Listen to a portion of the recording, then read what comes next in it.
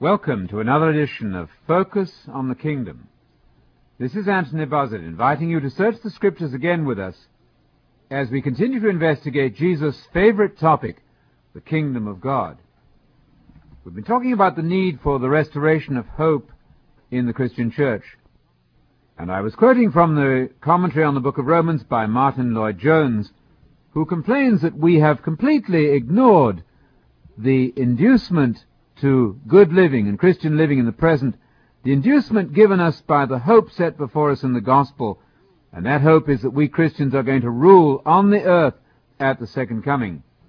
Martin Lloyd-Jones says this, I quote, "We shall dwell in glorified bodies on the glorified earth.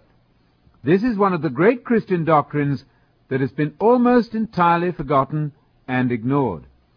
Unfortunately, the Christian church, and I speak generally, does not believe this," says Martin Lloyd-Jones, "and therefore does not teach it.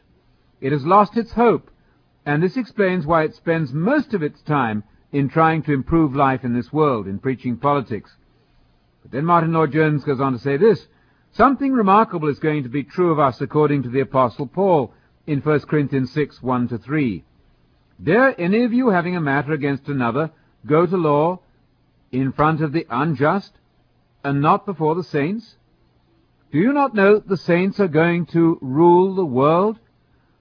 This is Christianity," says Martin Lloyd-Jones. "This is the truth by which the New Testament church lived. It was because of this that they were not afraid of their persecutors. This was the secret of their endurance, their patience, and their triumphing over everything that was set against them." That was a quotation from Martin Lloyd-Jones in his commentary on the book of Romans. Now, his point is entirely a valid one. We have abandoned the Christian hope by substituting for the concrete messianic Hebrew hope a vague ethereal prospect of disembodied life, survival at the moment of death. This has nothing whatsoever to do with what Jesus promised as the objective of the Christian faith, namely to rule with him in the kingdom of God to be established on this earth at his second coming. Now, none of this is in any way difficult to understand once it's recognized that the Bible is a messianic document and Jesus is the Messiah of Hebrew prophecy. That's the key to the riddle of the New Testament, which becomes a most obscure document when read with a Gentile, non-messianic bias. Church tradition, tragically, which presents Jesus as a, quote, spiritual Messiah only, who never actually rules the world from Jerusalem, puts up an effective barrier between us and the apostles. We need to restore the messianic framework of our New Testament. We need to recognize that Jesus is the promised Messiah of Hebrew prophecy. And to be the Messiah implies that you're going to rule the world on this earth in a restored government with its headquarters in Jerusalem, with the Messiah sitting on the throne of David to be restored as all the prophets have promised it. Now, the first step towards recovery of this Hebrew messianic hope lies in the abandonment of the cherished notion that what is spiritual cannot also be social, political, or related to the earth. The fact is that the kingdom of God in the Bible, of which Jesus spoke, was spiritual and at the same time to be visible, political, and material. It was both particular and Jewish, as well as universal in its scope. The restored kingdom of David, about which the Bible talks constantly, will mean a new political structure for the world, with its headquarters in Jerusalem and extending its influence across the globe. Jerusalem, in the mind of Jesus, was not a location for departed spirits, but a coming international metropolis, the capital of a renewed society on the earth.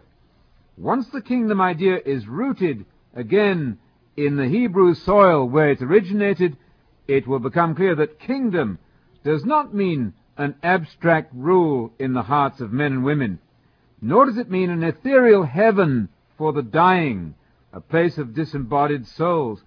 Far from that, the kingdom of God is to be a literal kingdom with its divinely appointed sovereign sitting on the restored throne of David in a geographical location.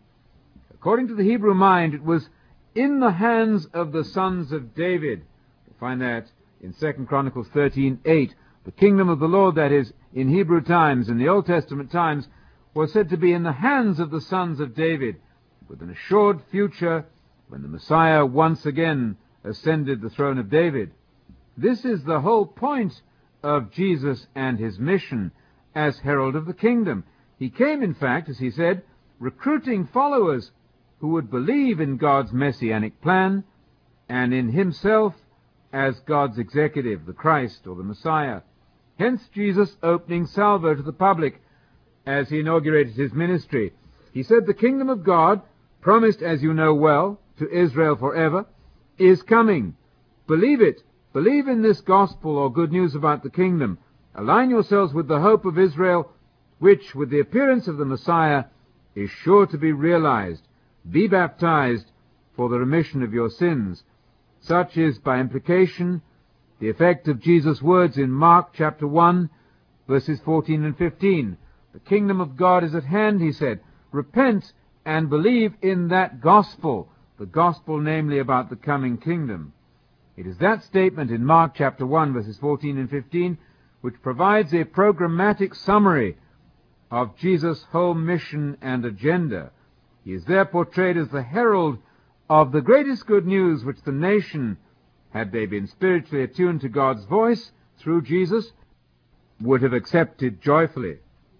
When Israel failed to heed the message of the kingdom given by the Messiah, the same gospel invitation precisely, the same gospel invitation to participation in the coming kingdom went out to all the nations. This does not for a moment mean that the kingdom was postponed. The kingdom was not in abeyance. It meant only that a divinely planned extension of the present era allowed for the same kingdom invitation to go on through many generations and to all nations. Thus the Gentiles were then invited to take part in the messianic rule with Jesus when he returns.